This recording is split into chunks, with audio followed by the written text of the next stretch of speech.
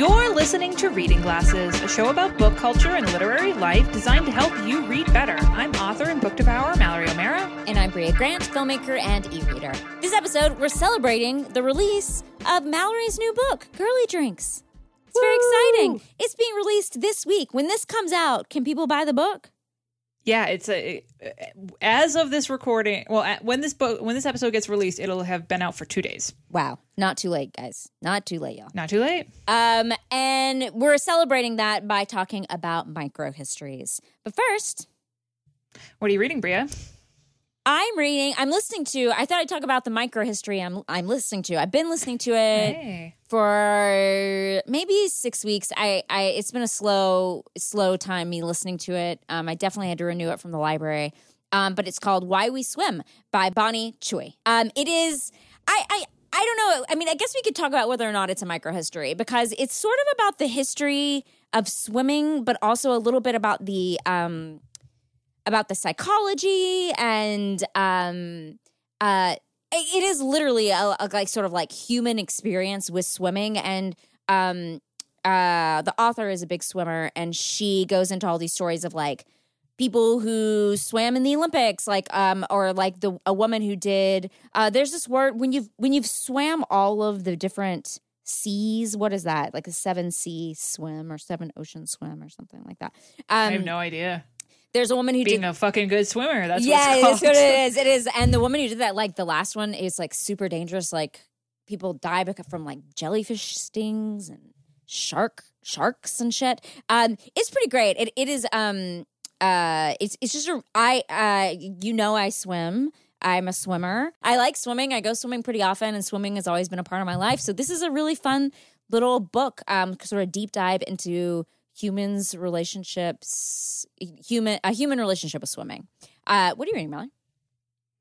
I am not reading a microhistory, even though I should have been. I'm reading a haunted house book because it's October, and that's all I want to do during October. I am reading The Peculiar Incident on Shady Street by Lindsay Curry. And it's a really cute, fun, middle grade haunted house book. It's a really, really fun book for Halloween. It's about this girl, and her family has just moved from Florida to Chicago, and she's really unhappy because Chicago is rainy and there's no beaches, and her best friend isn't there. And they move into their new house, and some spooky, creepy things start happening, and she ends up having to solve this mystery about this ghost.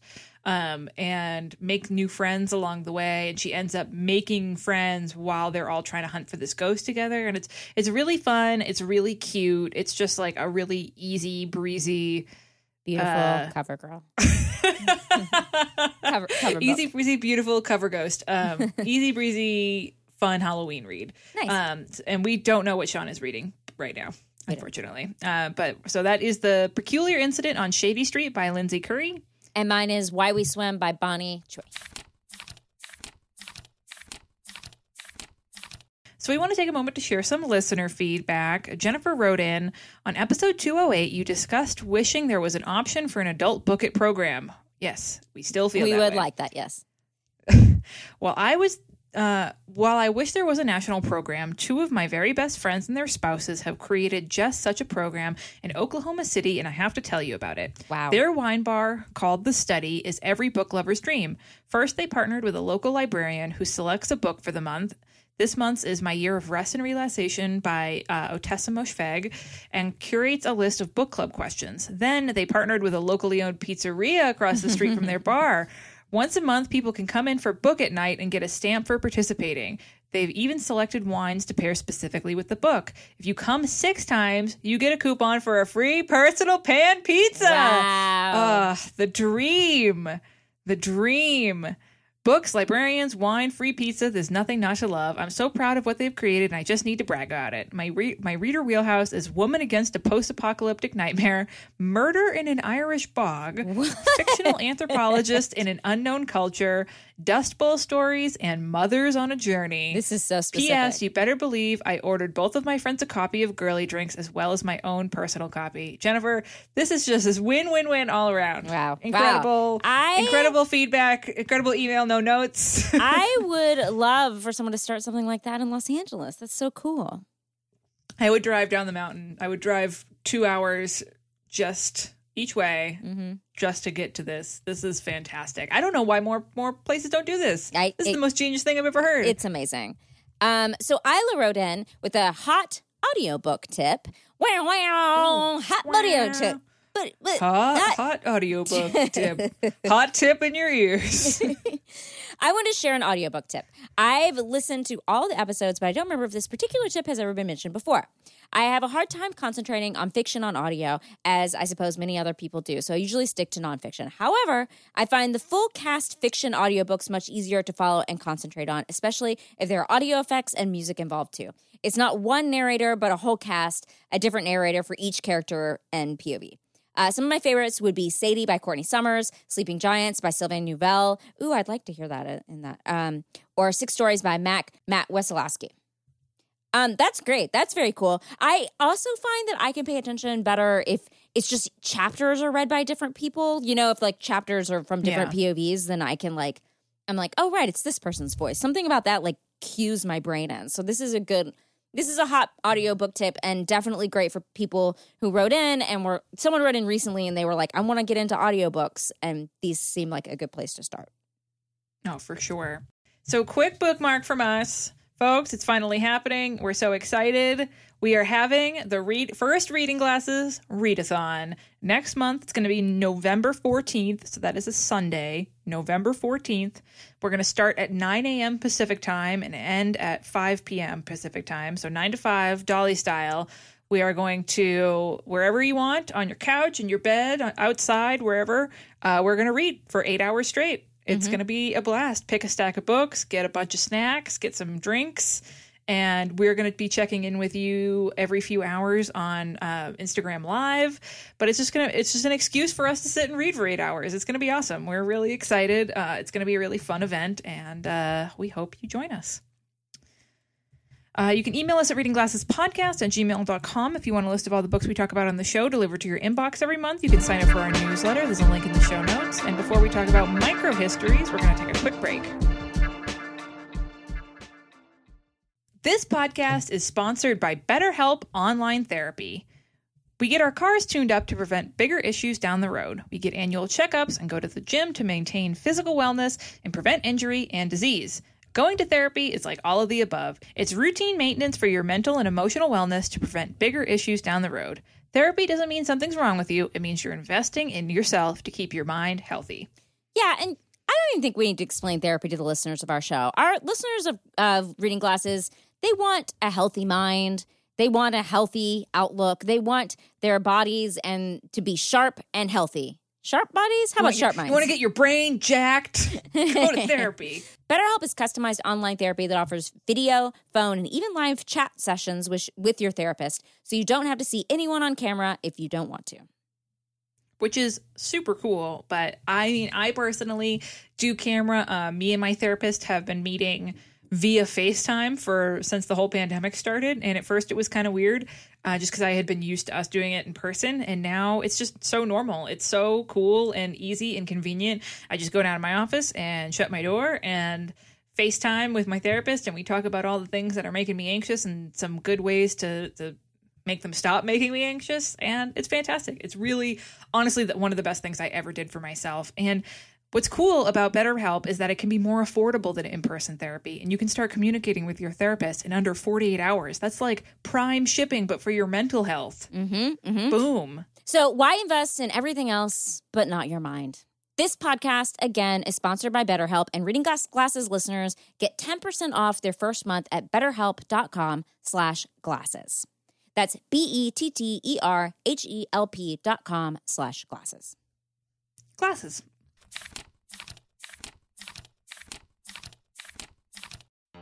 Hey there, I'm Ellen Weatherford. And I'm Christian Weatherford. And we've got big feelings about animals that we just gotta share. On Just the Zoo of Us, your new favorite animal review podcast, we're here to critically evaluate how each animal excels and how it doesn't, rating them out of 10 on their effectiveness, ingenuity, and aesthetics. Guest experts give you their takes informed by actual, real-life experiences studying and working with very cool animals like sharks, cheetahs, and sea turtles. It's a field trip to the zoo for your ears. So if you or your kids have ever wondered if a pigeon can count, why sloths move so slow, or how a spider sees the world, find out with us every Wednesday on Just the Zoo of Us, which can now be found in its natural habitat on MaximumFun.org. Listen and subscribe wherever you get your podcasts.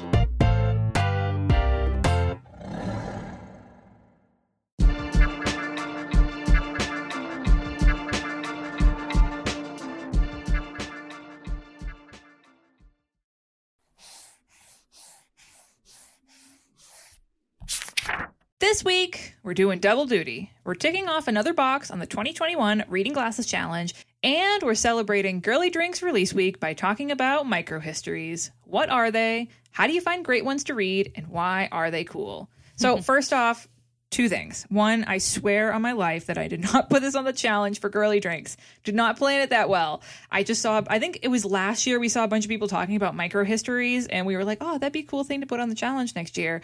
And we did. And then I was like, oh my God, Girly Drinks. Perfect. And then two, Bria, let's talk about what a microhistory actually is. Because that's the thing that I think I see readers talk about the most is trying to figure. I see it in our Slack channel all the time. Is like people asking what counts as a microhistory.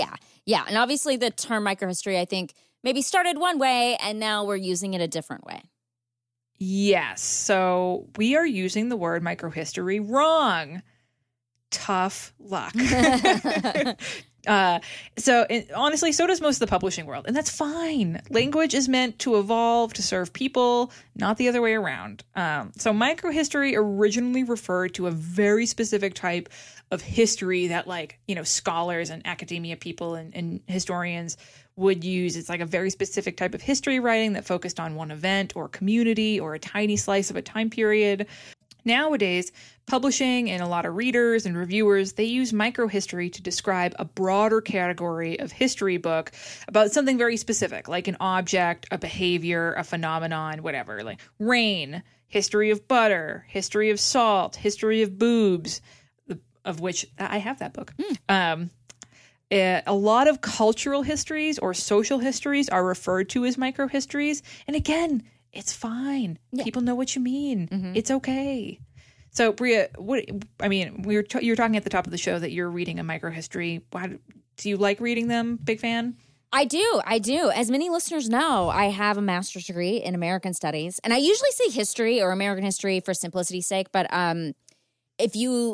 my degree is actually specifically in American Studies, which is, if you ever took a class in American Studies, in that department, it's basically just microhistories. That's kind of what it is. It's Bria has her degree in microhistories. It kind of is, because it's basically we don't study the war. We study what kind of chairs were used we sat on during the war or something. It's such a specific kind of history. Yeah. So I got a taste of that kind of microhistory 20 years ago when I decided that was the major I was going to be in college.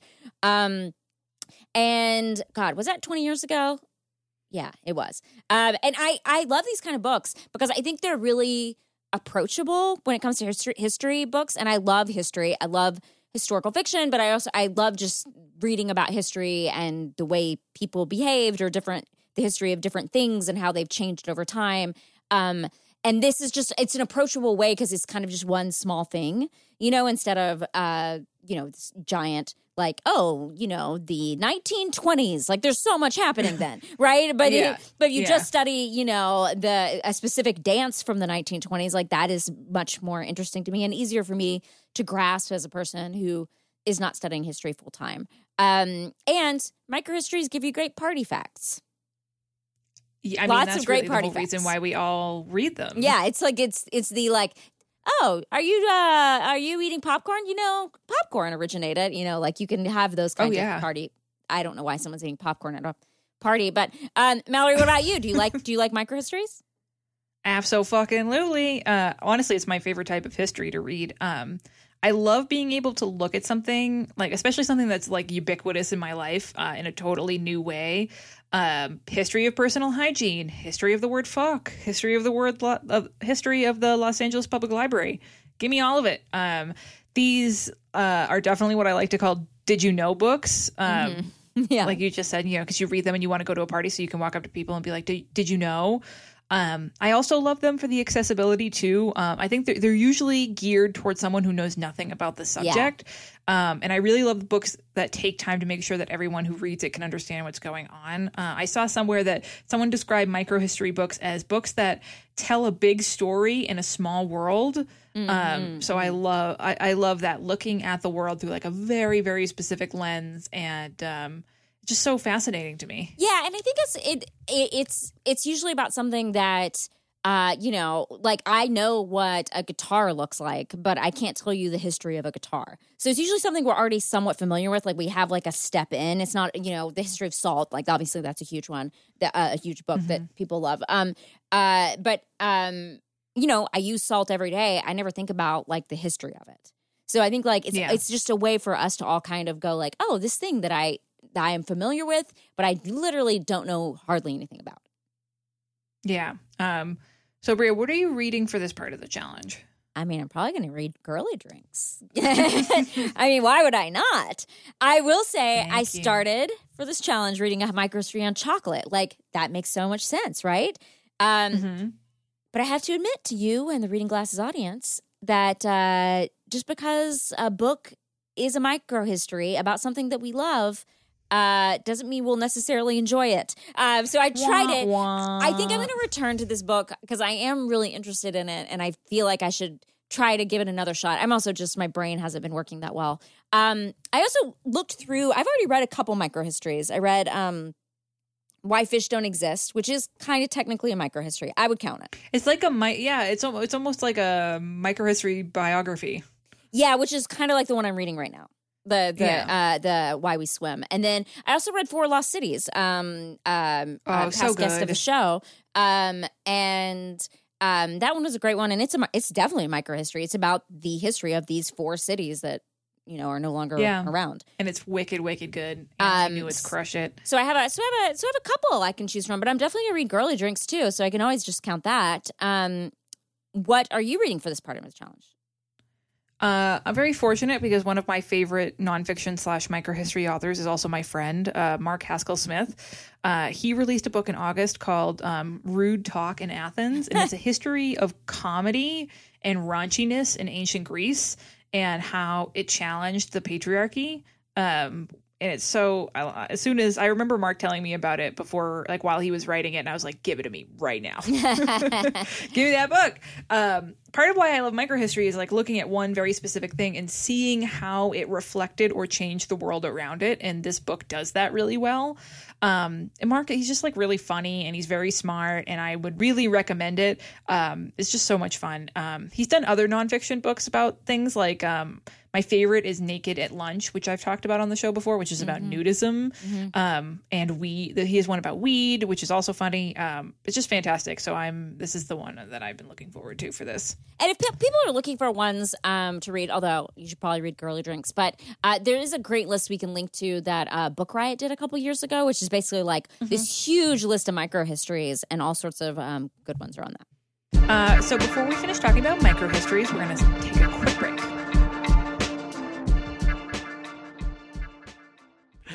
One, two, 3, 4.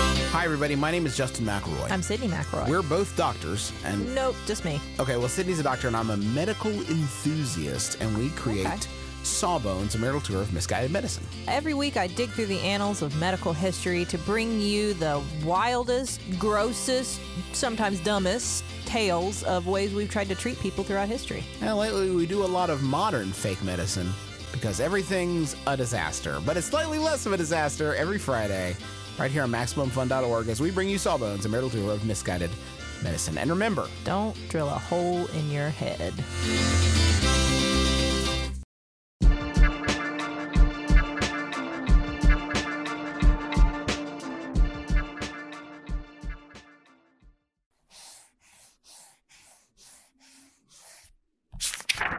And we're back. So let's talk a little bit about Girly Drinks, Mallory. So This Girly is Drinks, my little virtual confetti and my virtual champagne. Girly Drinks came out 2 days ago. If you're listening to this on the day it comes out, would you consider it a microhistory? Sure, why not? I mean, it's definitely a look at a very specific thing, drinking culture, from a very specific lens, which is women's history. Because when I started writing it, I really wanted to answer the question of how drinking and drinks became gendered. It just seemed like a silly thing to be gendered, as most things that are gendered are silly. And it starts at the very beginning of time and goes up into the present day. And each chapter is a very specific time period and follows one female historical figure, either a drinker or a bartender, a distiller, a brewer, you name it, through her time period. And she sort of illustrates, what things were like for drinking women during that time period, how drinking culture looked at women, and how women changed drinking culture during that time period. Okay, so since we have a microhistory writer right here on the show, I want to ask some microhistory kind of questions. So how do you decide if what you're writing is sort of micro or macro enough? Like, for example, did you ever just want to write on the history of drinking, period, all over the world? Or like on the other end of the spectrum, how did you ever want to think like, oh, maybe I should just write about this like one cocktail or something? Like I should just write about the history of the Manhattan or something. Like what made you decide this one path to see like the lens for drinking? It was really tough. This book definitely could have been like 1,000 pages long if I let it be. Any of the chapters could have been their own book. The Prohibition chapter especially. Prohibition chapter is the longest chapter in the book, just because there is so much women's history during that time period, just in America. That's the other thing, is the book is all over the globe.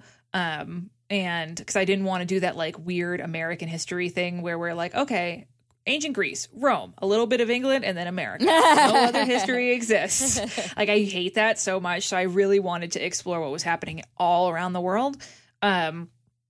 And the Prohibition chapter is just like a honker. The thing that really helped me was sticking to my very specific lens, and my mission is like, what were women drinking and why?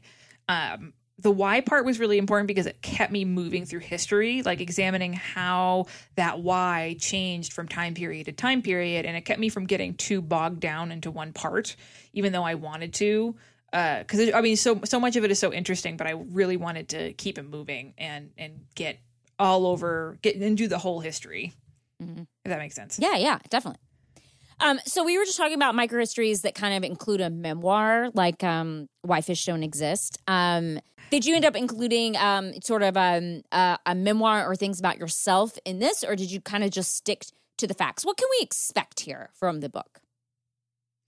I didn't. I wrote an intro to the book that is like that, but the rest of the book doesn't. There's no memoir parts of it. Honestly, I just didn't have the emotional fortitude after Lady from the Black Lagoon. That book took a lot out of me. But luckily, my editor, Peter Joseph, who's fantastic, he came up with this amazing idea. Like, instead of just a straight history, each chapter would sort of have a main character of sorts to make it more narrative and more compelling. Mm-hmm. So in each chapter, in each time period, you get to read this woman's story and let her guide you through her time period. It's like a bunch of little narratives. And I made sure to choose all sorts of women. I didn't want to just do... It's not just cocktails or just beer or just wine. It's like all booze. And I wanted to really sort of illustrate how widely drinking culture affects women and how drinking culture is affected by our society from all different angles. So I chose a bunch of really interesting... And some of the women are women that you would have heard of. The first woman in the book is Cleopatra. A lot of people don't realize that her and Mark Antony had their own drinking club. She used to wear a ring, an amethyst ring that was engraved with the word for intoxication, which is pretty cool. But at the same time, because she was a drinker, and not like a problem drinker, but because she drank, that's how Rome was able to make a propaganda campaign against her, because they were like, look at this immoral hussy, like wow. She likes to drink. And it feels so relevant because, we still do that to women, 1,000 years later, 2,000 years later. But so that's like, I picked women like that you can kind of look through that very specific lens, but see something that really reflects a lot. Nice. All right.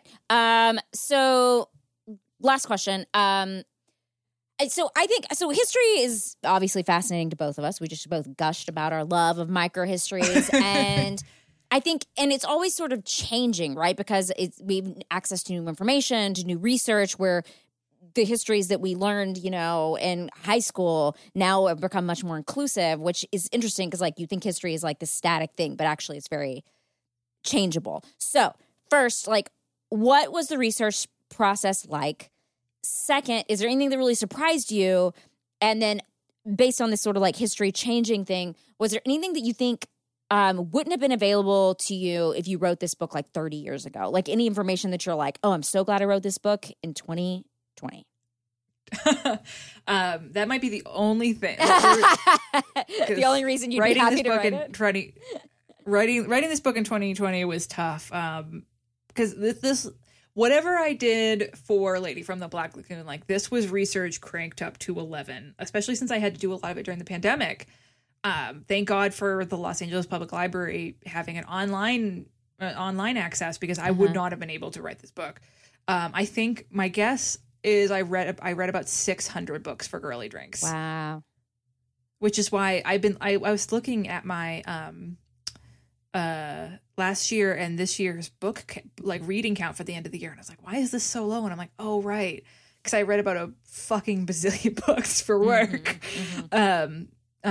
So because no book like this existed, I had to read every single alcohol, drinking culture, feasting, partying, and culinary history book that I could find.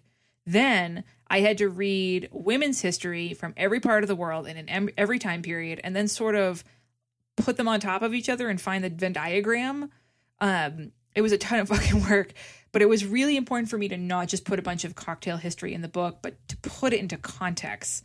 Like, in medieval Western Europe, women completely controlled the alcohol trade, like absolutely, completely. Cool. But it was the only trade they controlled, and I wanted to know why.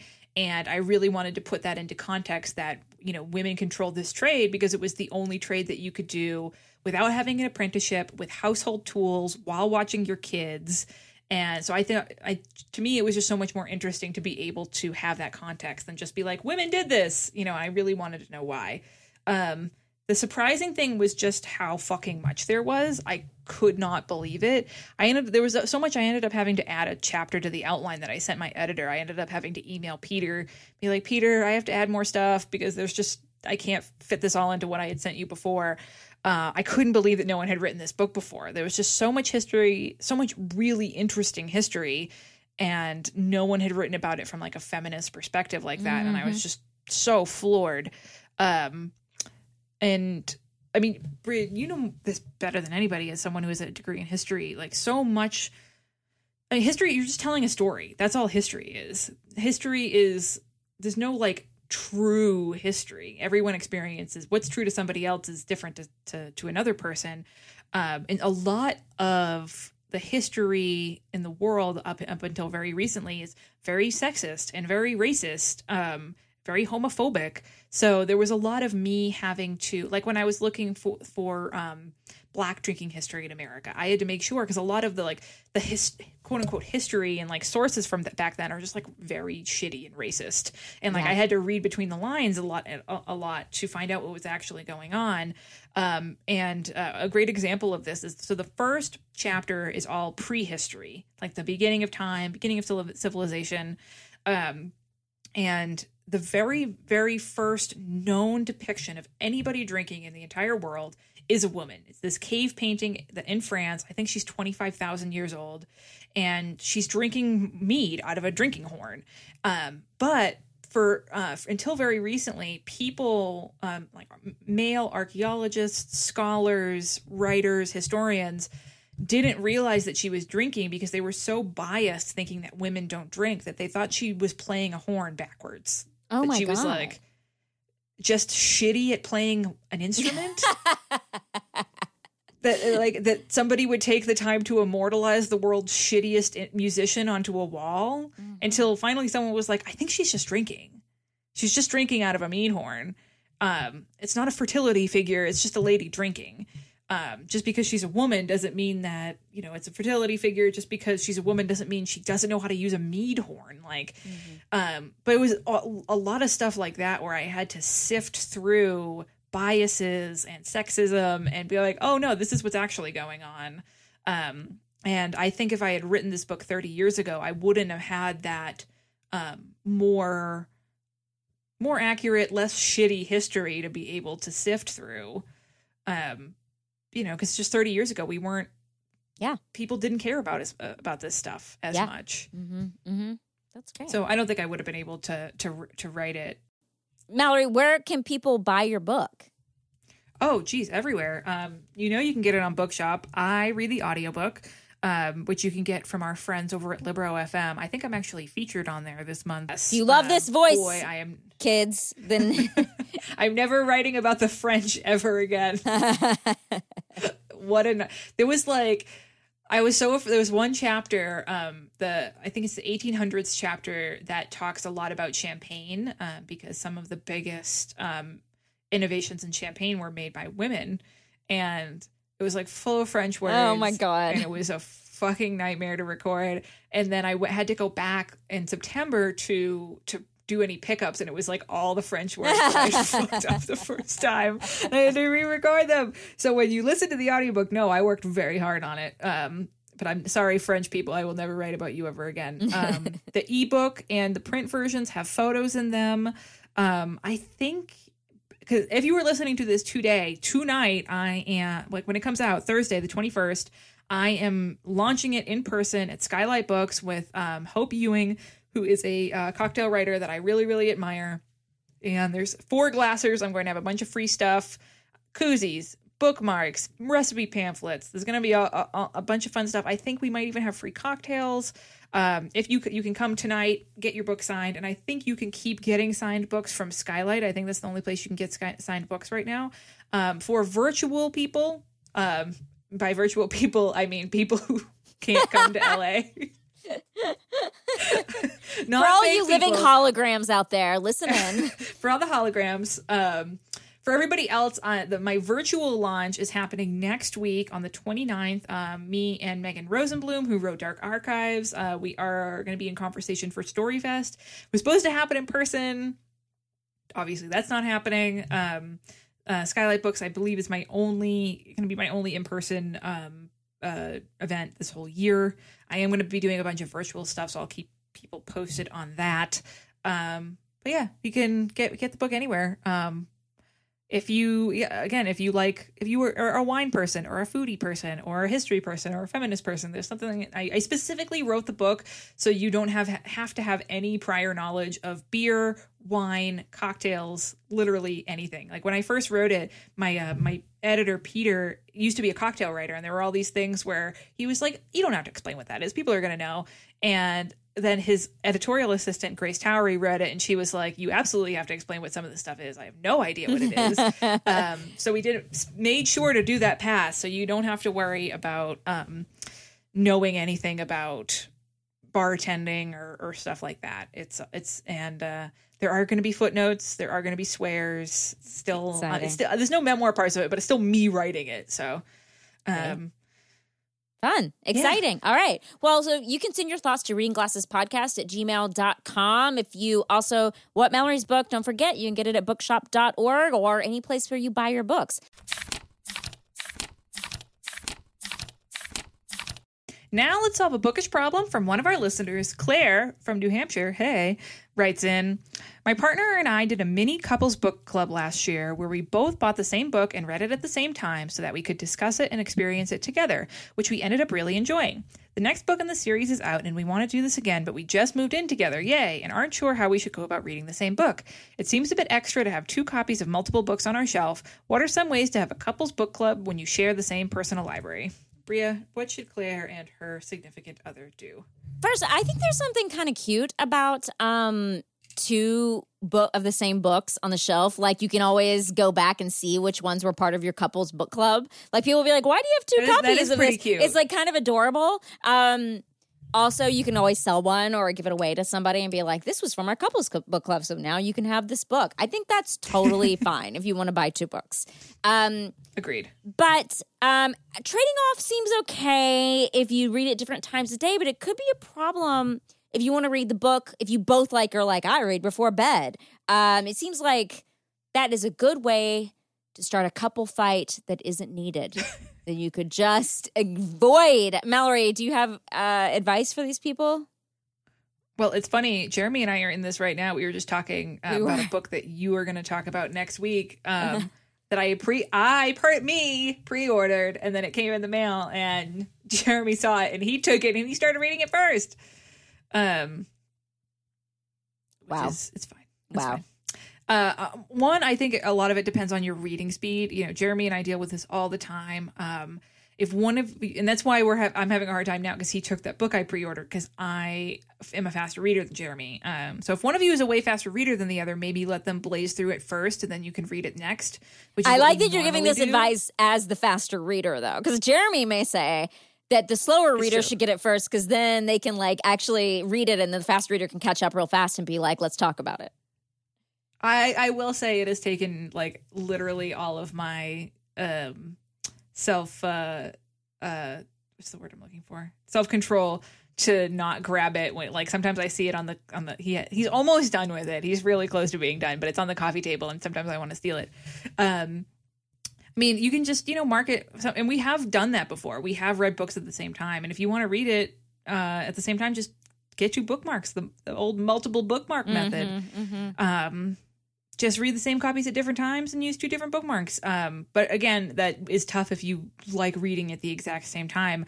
Maybe I think it'd be cool to get one physical copy of the book to keep on the bookshelf, and then buy the audiobook and listen to it together. I think that's great. The audiobook is great.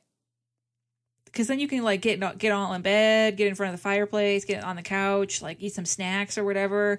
And then you're literally reading it at the exact same time, so that makes like talking about it perfect. And you don't have to do that thing where you're like, oh, what part do you want? Oh, I don't want to spoil anything. Yeah. I think that's a great idea. And, if you got the money, buy the same book. But if you want to just keep copy, I think getting one copy and getting the audiobook is really cool. Car rides, make a dinner, all those couple things. You could be reading a book and then pause it and talk about it. Mm-hmm. So if you want to solve your reader problem, you can send it to readingglassespodcast@gmail.com. As always, we want to thank the wonderful mods who run our Facebook group, and Chrissy and Rachel who moderate our Goodreads page. Remember, you could buy Reading Glasses tote bags and shirts and stickers in our new store. There is so much cool stuff. There's pillows that you can get. Bria got the library user pillow.